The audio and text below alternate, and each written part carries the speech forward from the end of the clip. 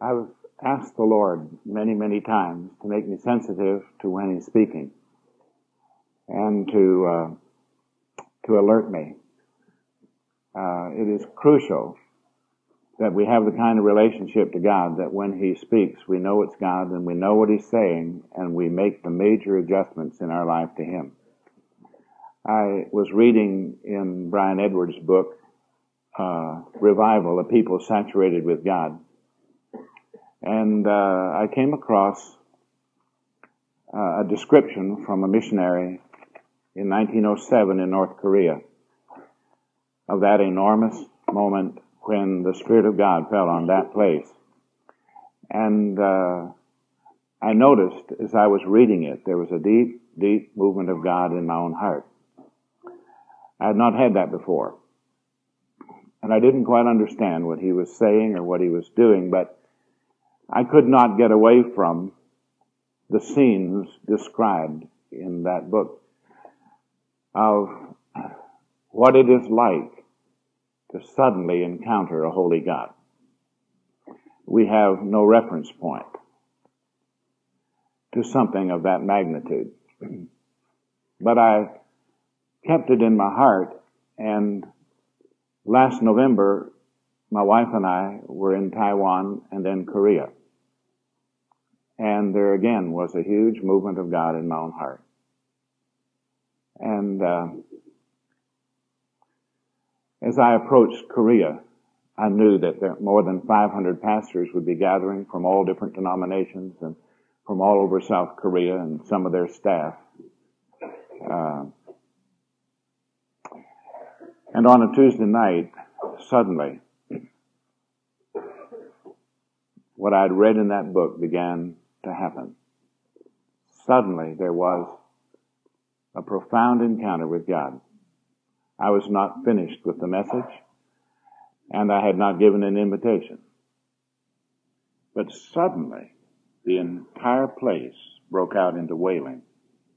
It's the only way I know how to describe it. Every person in that room began to wail before the Lord. And looking back, the encounter was so deep in the lives of some that all they could do was just shout. Others fell out on the ground and began to pound the floor. Others pounded the table, and they wept. And I looked at my interpreter, and he was on his face beside me. And I'd never been in a moment quite like that. So I turned and went back to the chair behind me and began to kneel and pray. And there was a touch on my shoulder, and a man in broken English said, "I'm a pastor," and his eyes were swollen with tears. He said, "Would you pray for me? Is there any hope for me? Is there any hope for me? Could you pray for me?" Now, I don't know what you do. I didn't give him any comfort. I simply asked God to help me to know how to pray. And I could tell you the moment that God set him free. Suddenly, he hugged me, and he cried, and he said, "I'm free. I'm free." And he said, "Thank you." And he turned and walked away, and I went back to praying, and there was another touch on my shoulder, and it was another pastor. And I looked, and there was a whole line of pastors. And it terrified me. And I grabbed the interpreter and went to the microphone. I said, "Folk, let me say a word to you. When you're in the presence of Almighty God, don't ever, ever leave that presence until God's through with you. Do not seek a blessing from a man when you're face to face with Holy God." And I said, lest I interrupt what God intends to do in this place. My wife and I are going to our room, and we're going to pray for you. We're going to pray for you through the night. And I said, do not leave the presence of God until He has completed His work in your heart. The next morning, folk began to give a testimony. a stately pastor stood and said, "You know that I am the pastor of one of the largest Presbyterian churches in South Korea."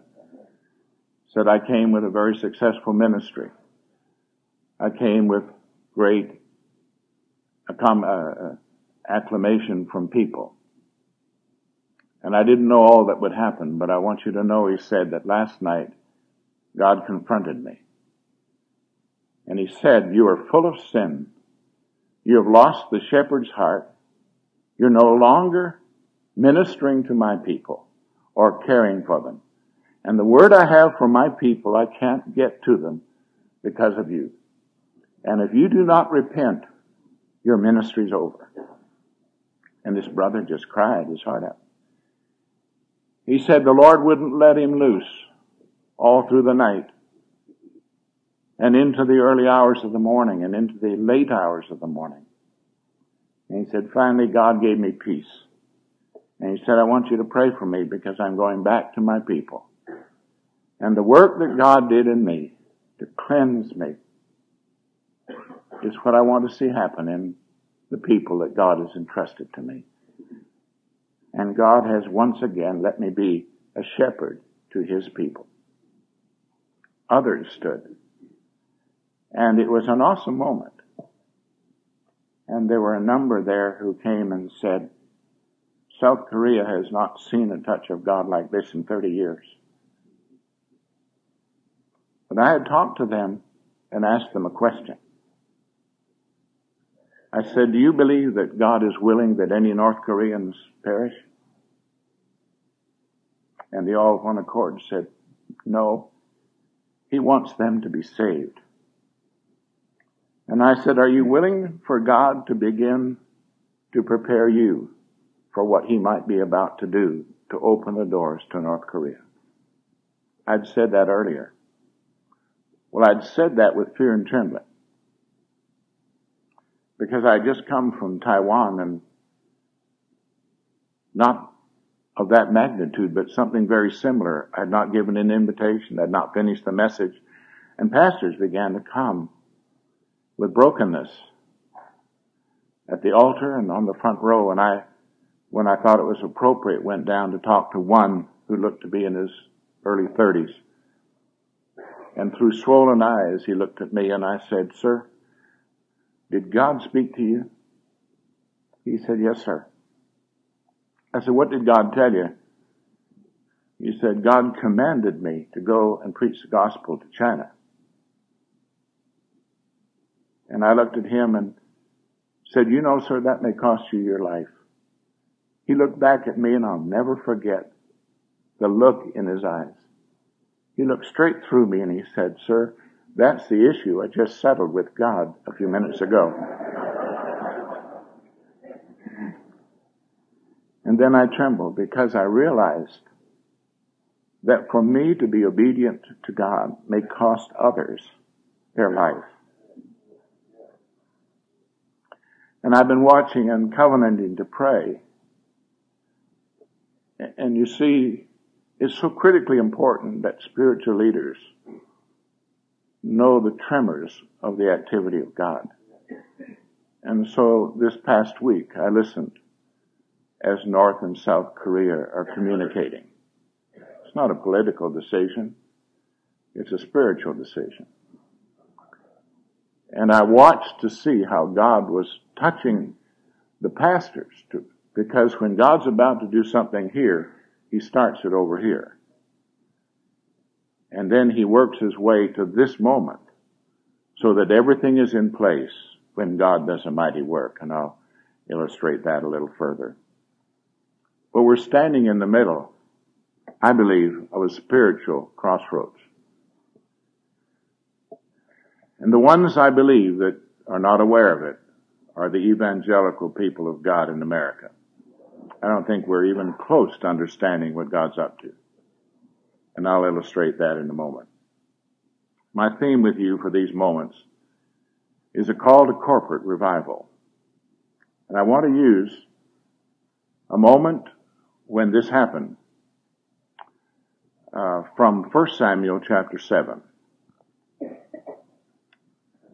And I'm a long ways from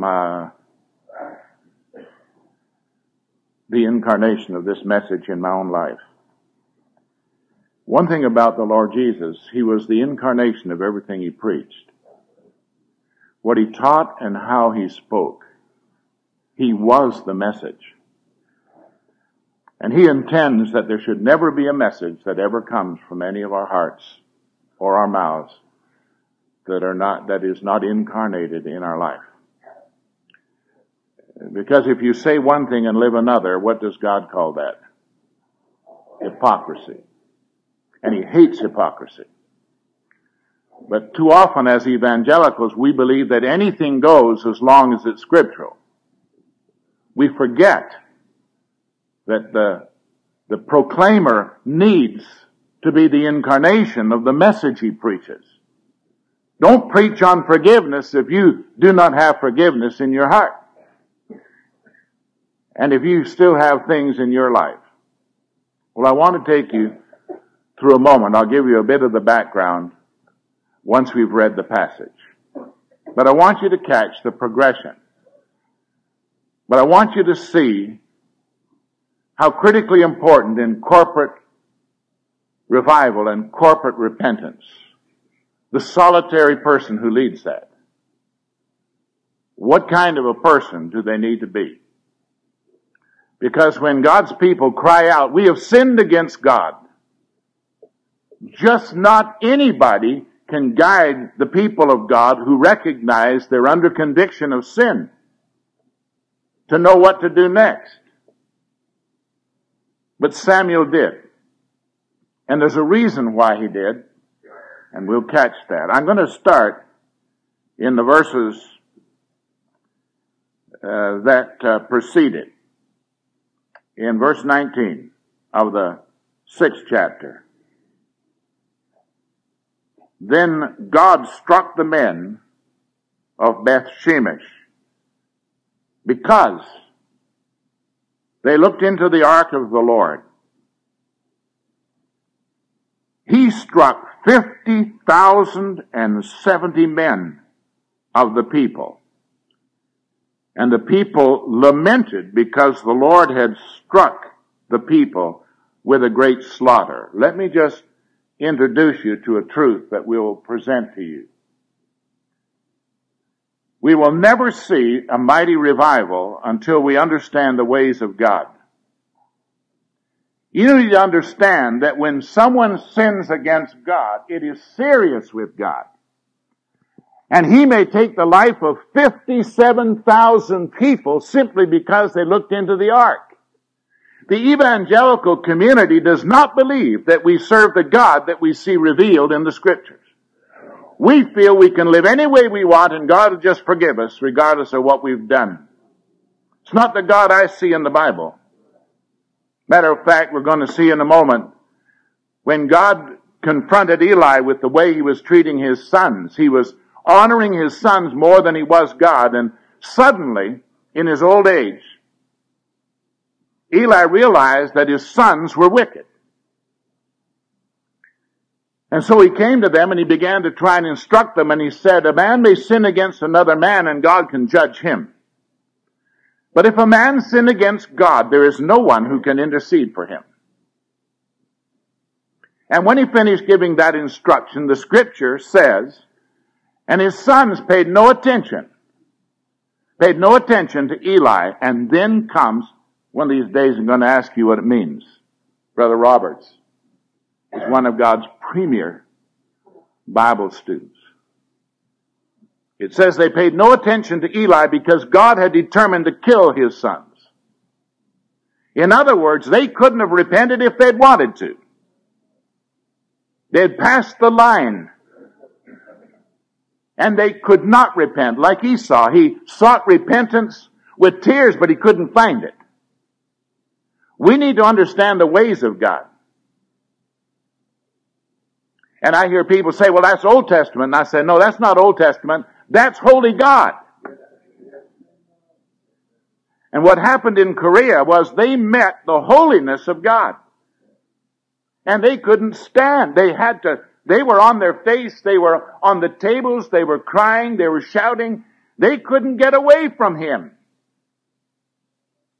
I think it was Edwin Orr who gave a message entitled, "Revival is like Judgment Day." That's true. When you cry out to God for revival, you need to be ready for the absolute judgment of God on your sin. But we don't believe that God will judge our sin because we have, and I've heard it and I want to stand up and say something whenever I hear it. It doesn't matter what you've done, God will forgive you anyway. You are adulterating the Word of God and causing the people of God to sin and feel that they can do anything they want, and with just a word to God, He'll forgive them. Without any repentance whatsoever, and without even a slightest understanding of what God means by repenting. We set our own standard for repentance, do it, and say, God forgave me because I asked Him to. Where in the world did you ever get that? Now, these people had sinned against God. Now, it doesn't matter whether you think it is sin or not. If God thinks it's sin, you're going to experience the consequences. Looking into the ark, what's wrong with that? Well, let God show you. 57,000 people of God died.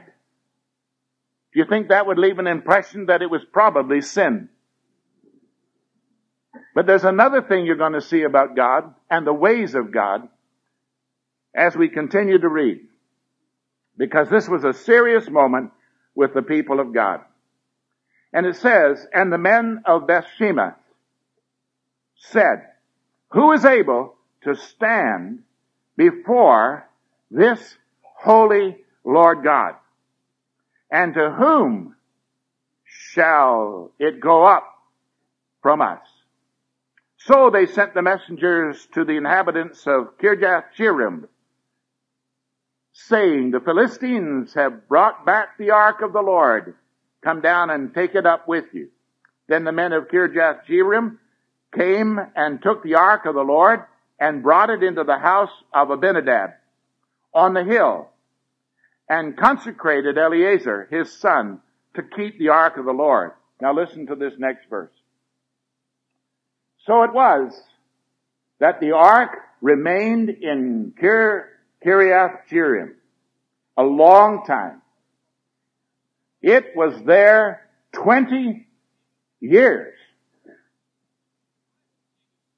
And all the house of Israel lamented after the Lord. You're just seeing one of the ways of God. God does not respond because we pray. God responds out of His sovereign ways. And how long would it have taken God to return the ark to the people of God? He could have done it in a day.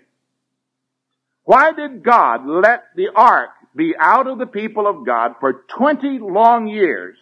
And why did He let the people of God lament after God for 20 years with nothing happening? Well, ask Him. They had lost the sense of the presence of God. They had somehow felt that they owned God, and if they prayed, God was obligated to respond. Will God let us pray for 20 years for revival and not bring it? Yes. But when His people become the people He can give revival to, then He will do it. But we automatically assume the basic condition for God acting is our prayer. It is not. You can't receive the incredible empowering of God without prayer, but that's not the only condition of it. And so into the middle of this situation comes Samuel.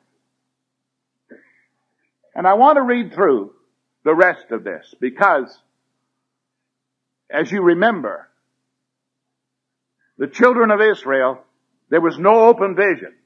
Eli didn't have any word from God. The people did not have any word from God. They were disoriented to God, and the sin of Eli and his sons had disoriented all the people of God to a relationship to God. And even the elders didn't know what to do, and they sinned, not even knowing they were sinning. Because when the Philistines defeated the children of Israel, the elders said, "What in the world has God done?" And I think God would say, "I'm glad you asked, but I don't think you really want the answer. It is your sin." But the elders of the people of God were so disoriented to God, and they were the people of God. They had the law of God. They had the testimonies and statutes of God. It's not that they didn't know they were a covenant people. They had moved from relationship to religion. And now when God spoke, they didn't recognize His voice. And when God acted, they never realized it was God. And when they asked the right question, but they didn't expect the right answer. Why has God let the ark, why has He let the people of God be defeated? And why has He let these things come upon us? They said, "Why don't we just get the ark and take the ark into battle, and that'll make us secure." Evangelicals have their little arks they take into the battle as well. And it all makes sense to us. Why, he'll hear the evangelicals, "No, sir, if sin runs rampant in the church, you can count on it. There'll be silence from God, and He will let a captivity of our most sacred things come into play." And judgment fell. But the elders were the ones who said, "Let's take the ark, and that'll keep us." And God let them capture the ark. And that put them even in greater distress. And then He left the ark 20 years to somehow cause somebody to say there's something wrong. And I can let you in on a burden of my heart. From the time I was a little boy, I've been praying for revival in Canada. Many of you know that my uncle was in the great Shantung revival and worked with Jonathan Goforth in North China and Manchuria. So my whole life has been oriented into revival. And I've been praying for a long time. But as I've been going through these passages, the Spirit of God has said, "Henry, why don't you ask me why you prayed so long and you've not seen a mighty work of God? Why don't you ask me?"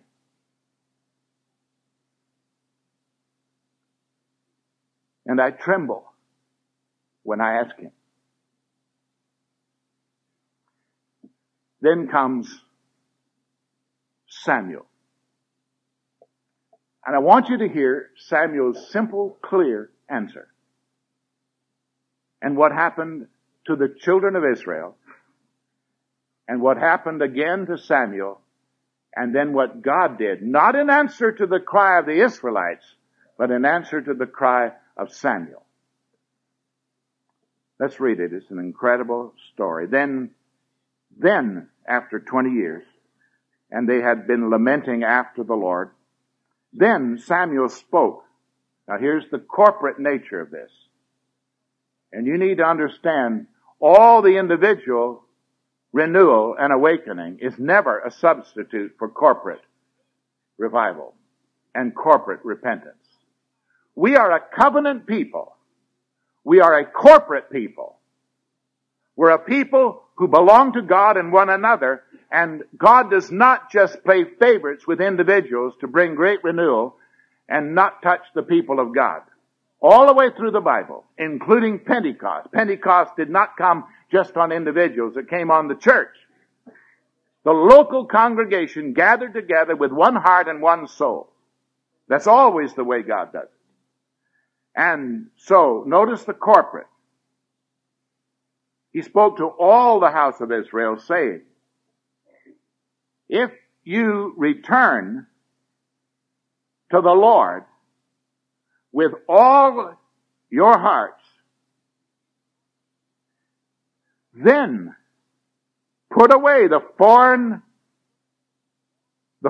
gods and the Ashtoreths from among you, and prepare your heart for the Lord, and serve Him only, and He will deliver you from the hand of the Philistines.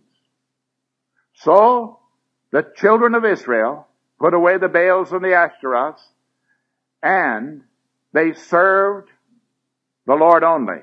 And Samuel said, here's the corporate, gather all Israel to Mizpah, and I will pray to the Lord for you. And it was obvious with them. So they gathered together at Mizpah, drew water, poured it out before the Lord, and they fasted that day and said there, we have sinned against the Lord. And Samuel judged them, the children of Israel, at Mizpah. Now when the Philistines heard that the children of Israel had gathered together at Mizpah, the lords of the Philistines went up against Israel, and when the children of Israel heard of it, they were afraid of the Philistines. You know, God's people are still afraid of the Philistines. I mean, when they're in a corporate gathering and we're saying all kinds of things against the enemy, we feel pretty secure until the Philistines hear about our gathering and start to gather themselves against us, and God's people start to tremble and say, oh my goodness, they're gathering against us. We need to identify who in the world the Philistines are. And they will gather when they see the people of God gathering together. And it is a good thing. It is a good thing when you see the Philistines gathering, that you corporately say, we have sinned. Not Washington has sinned. Hollywood has sinned. The lesbians have sinned. God's people must cry out together, we have sinned against God. And let the holy presence of God tell you what it is that you have done that is so offensive to God. Let God stay there until God tells you. Don't just say, God wants us to confess that we have sinned, but we really don't know what in the world we've done, but it's the evangelical thing to do, to come and pray, Lord, we've sinned against you. And God says, now start to name them. Well, Lord, I don't know any sin that I've committed. Well, He said, then stay here until I tell you what you've done. And when I'm through with you, you'll know that you have sinned, and then you'll make the connection between the condition of your land and the sin of the people of God. As goes the people of God in their relationship to God, so goes the nation. Could I just interject briefly that 9/11, I'm convinced, was God's speaking to the people of God and saying to the people of God, you have sinned, and I am beginning to withdraw my hedge of protection upon your land. We haven't seen the end of that one, but He began to do it. But my conviction is the only people in America who have never got that message are God's people. You look at their bulletins this next Sunday and compare it with the first Sunday in September, and there's not a difference one. Everybody else in America has changed radically, and the world is changing, except the people of God. Because we do not believe the problem has to do with us. And yet sin runs rampant in the life of the people of God. Churches are full of it.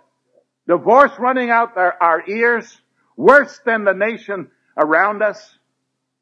Broken relationships that are an abomination to God.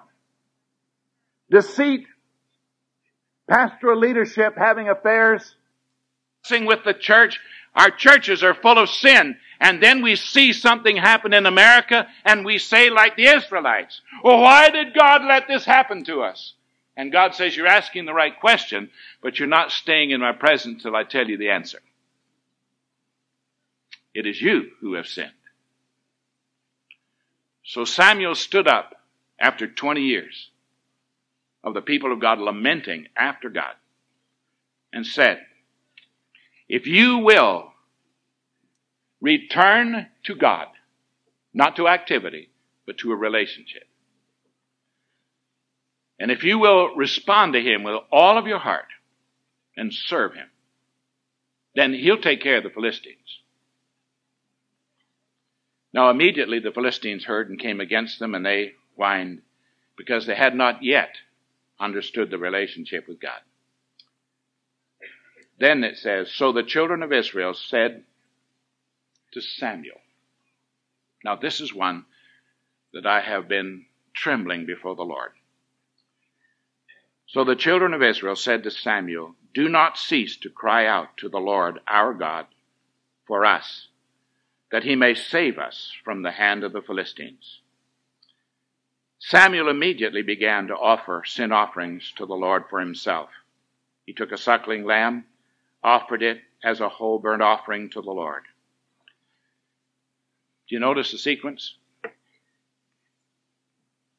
Many of us want to cry out to God for revival, but we don't want to do the prerequisite. We don't want to offer sin offerings to God on our behalf before we ever utter a word to God in prayer. You've got to have a clean heart and a clean life. You and I know very carefully the passage of Scripture.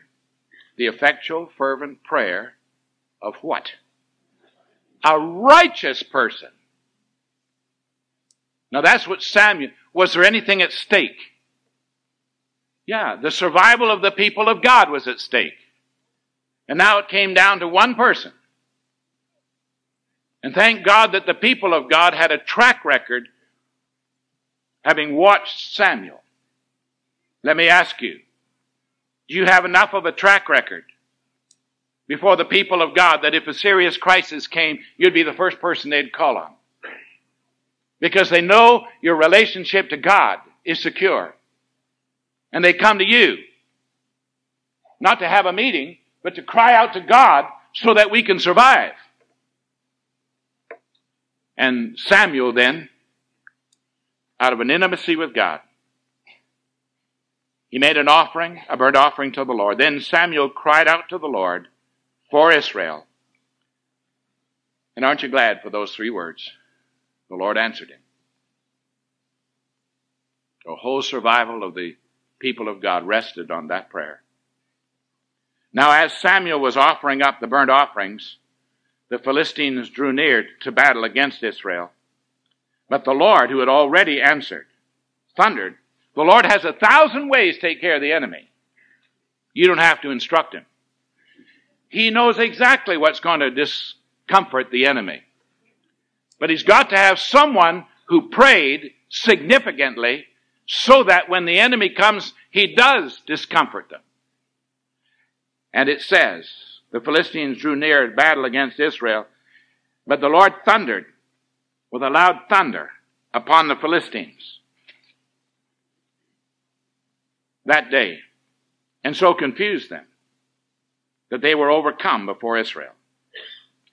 The men of Israel went out of Mizpah, pursued the Philistines, drove them back as below Beth-kar. And I bet some of them were saying, look what we did. There'll never come a time when there's ever a victory that you can say, look what we did. It'll be preceded by a 20-year cry unto God. We don't know why you're not hearing. Then God brings, as we had heard earlier, brings someone. And they know the track record of a man of God. Would you pray for us that the Philistines will not destroy us? And he offered an offering, and then he prayed, and God heard him, and God immediately knew how to deal with the enemy. You know, it's amazing, isn't it, when you see something like this? We're always trying to figure out what to do with the enemy. God knows how to take care of the enemy. His problem is he can't get you in the condition where he'll do it. It wouldn't take God a week to discomfort all the enemies of the people of God in America. One blow and he can do it. But he's got to have his people in a relationship to him so that when he does it, All the glory will go to God. And we've got to have some leaders who understand when the people of God cry out, we have sinned, they know what to do next. We've got to have somebody who knows how to lead the people of God in corporate repentance. And to do it in a way that is credible to God and to men.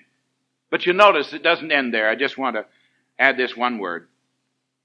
After the children of Israel pursued the enemy, drove them, then Samuel took a stone, set it up between Mizpah and Shen, and called its name Ebenezer, saying, thus far,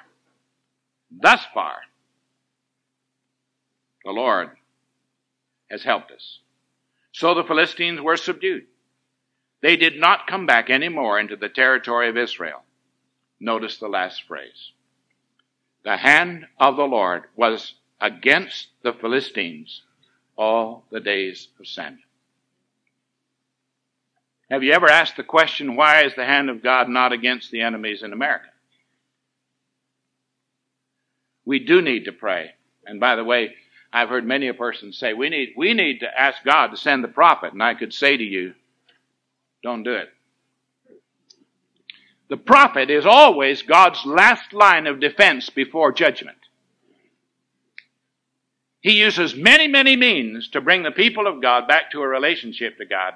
His last line of defense is to send a prophet. If they won't listen to the prophet, it's over for the people of God. So you need to know ahead of time, if you're going to ask God for a prophet, you better be ready to repent. Because he'll be fearless. And he will come from the presence of God, and he will bring a word from God, and he will speak to the people of God. And in that moment, they will know what it is like to be in the presence of a holy God. And they will see their sin, and you need to be ready to guide the people of God out of their sin.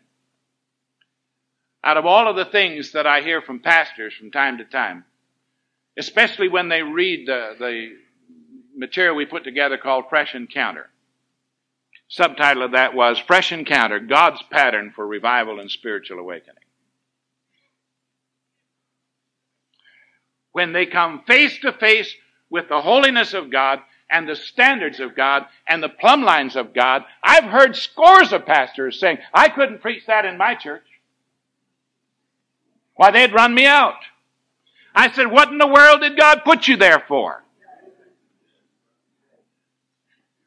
We're far more concerned about the opinions of men than we are of the Word of God. Listen, God's people don't stand a chance unless there's some pastors who believe God and are not afraid of anything other than God. And they know Him well enough to know that God means what He says. And He could say to the churches of America like He did to the church at Ephesus, You're doing wonderful religious activities, but I got something against you. You've left your first love. Remember the height from which you've fallen and repent and return. Or else, it's over with you. I'll remove your candlestick. He'll do that to a denomination. He'll do it to a ministry. He'll do it to a church. He'll do it to a family. He'll do it to a pastor. He'll do it to anybody. And that's why this dear prophet cried out, oh God, would you forgive their sin? And he cried out to the people, you need to return to God. And he said, bring them all together, let them all hear it together. And we need all together to repent corporately before God. It's not enough for 3 deacons to repent. The whole deacon body needs to. It's not enough for one of the staff to get right with God. The whole staff needs to get right with God. It's not enough for just a Sunday school teacher to get right with God. The whole church needs to. And when a whole church stands before God and cries out to God under the guidance of the Word of God and the faithful sharing of the servant of God, and they cry out under the conviction of the Spirit of God, we have sinned. Would you pray for us that God would forgive us, return us, and defeat the enemies that have come against us. I don't have time to describe to you how serious this pattern has been through my entire ministry.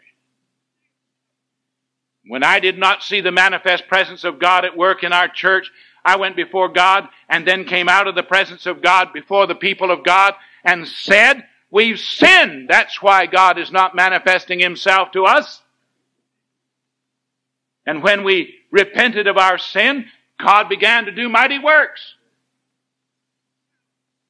I'd read the scripture that says, when I put it in the hearts of my people to acknowledge that Jesus is the Christ, the only provision of redemption for a whole world, and I put it in their heart to understand he's the Son of the living God, when my Father does that, I'm going to build my church on that. And the gates of hell will not prevail against it. Now, as a pastor, every 3 months, I'd go alone with God and ask the question, where are the gates of hell coming down around our church? Because if he built our church, we can see the evidence of the gates of hell coming down. And if the gates of hell are not coming down, either he didn't build that church, or we're a long ways away from him, and the first order of business is to return to him with all of our heart and to do it corporately. And we did. And as you remember, out of that time in Saskatoon, God did a work in my heart. And at that time, we had about 30 people in our Sunday school. But I was there 2 years before and prayed with Bill McLeod. And then came through that wonderful time, and our church did. But I stayed 10 years after. And you know, out of that time, we started 38 new congregations. We saw over 100 feel called into the ministry. We started a whole theological college. We started work on the Indian Reserves, about 17 different Indian Reserves. And my own children felt the call of God to ministry. So all 4 of my boys felt called to pastor, and they're doing it. And my daughter is over in Germany as a career missionary. What happens when God comes face to face with a pastor? And the pastor happens to be me. I felt like Samuel. Oh God, if you don't hear my prayer, your people cannot survive. They cannot survive in their sin and be blessed. God, who is sufficient for such a thing as this? And Paul's answer was, God is our sufficiency. He makes me a sufficient minister of the new covenant. I knew that. And I said, oh God, what do I need to share from your word so that your people will return to you and love you in holiness and serve you alone with all their heart? And week after week, God would do a work in me, for I had no right to share with the people of God what was not incarnate in my own life. And it was a devastating time. And God still has me before the people of God to say, return to God with all of your heart. Don't say, I'm okay, when there's no evidence of the manifest presence of God in your life. No evidence of his power in your family or your marriage. No evidence of the presence of God in your church. Don't say everything's all right when everything is not all right. Would you be willing to take that incredible step to say, Lord, I'm going to quote a verse that is still running through my heart. When things were so bad in Israel, you can write it down and read it. 1 Samuel 2:35. I will raise up for myself a faithful priest who will do all that is in my heart and in my mind. I said, oh God, do I even know what's in your heart? Do I know what's in your mind? Or am I quoting cliches that run across the Christian community, but there's no authentic word that it has come directly from the heart of God? Folks, you'll know when your message has come from the heart of God. You will know it first. You will not be the same. You cannot bring a message from God and remain the same. So the change will take place in you, and then you'll watch the change take place in the people of God. But do it corporately. The call of God on America today is for corporate revival. I want to stop, and I want us to have prayer together. Would you, in your heart, respond to God? It's not a light matter. I believe we stand at a spiritual watershed. We stand at a spiritual crossroads. Either the people of God will recognize that what God has permitted is because of what He sees in the hearts of us, and that we will stay before Him until He reveals to us what it is that He sees in our heart. And then cry out, "Oh God, would you correct that? I repent of that. I turn from that. Or I turn to what I have neglected." But oh God, it is life and death. Do you have a passion that we stand on the edge of life and death? Or are you simply practicing religion? God, deliver us from that. I'm going to leave you in a moment of quiet, and then I'll pray.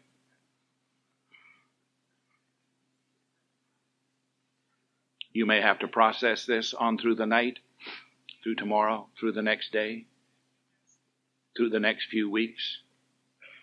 But let a holy unrest stay within your soul until God brings rest when you're right with Him.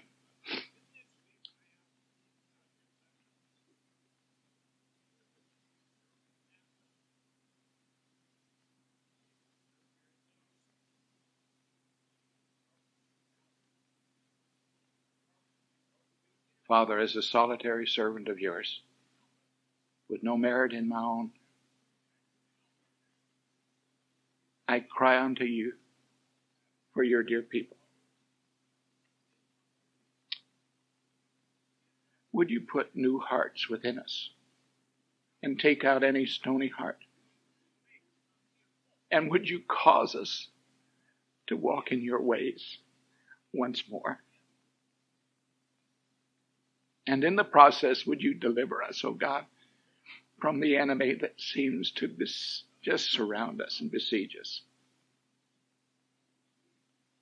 And Lord, may everybody know that when it is done, we'll raise a banner and call it Ebenezer.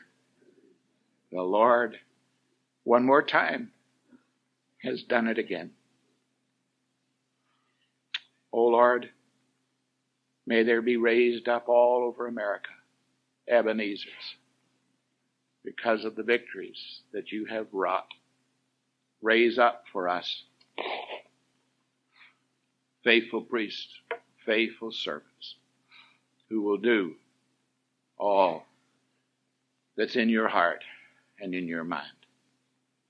And may the glory come to you alone. Take your glory, O Lord. And we ask it in Jesus' name. Amen.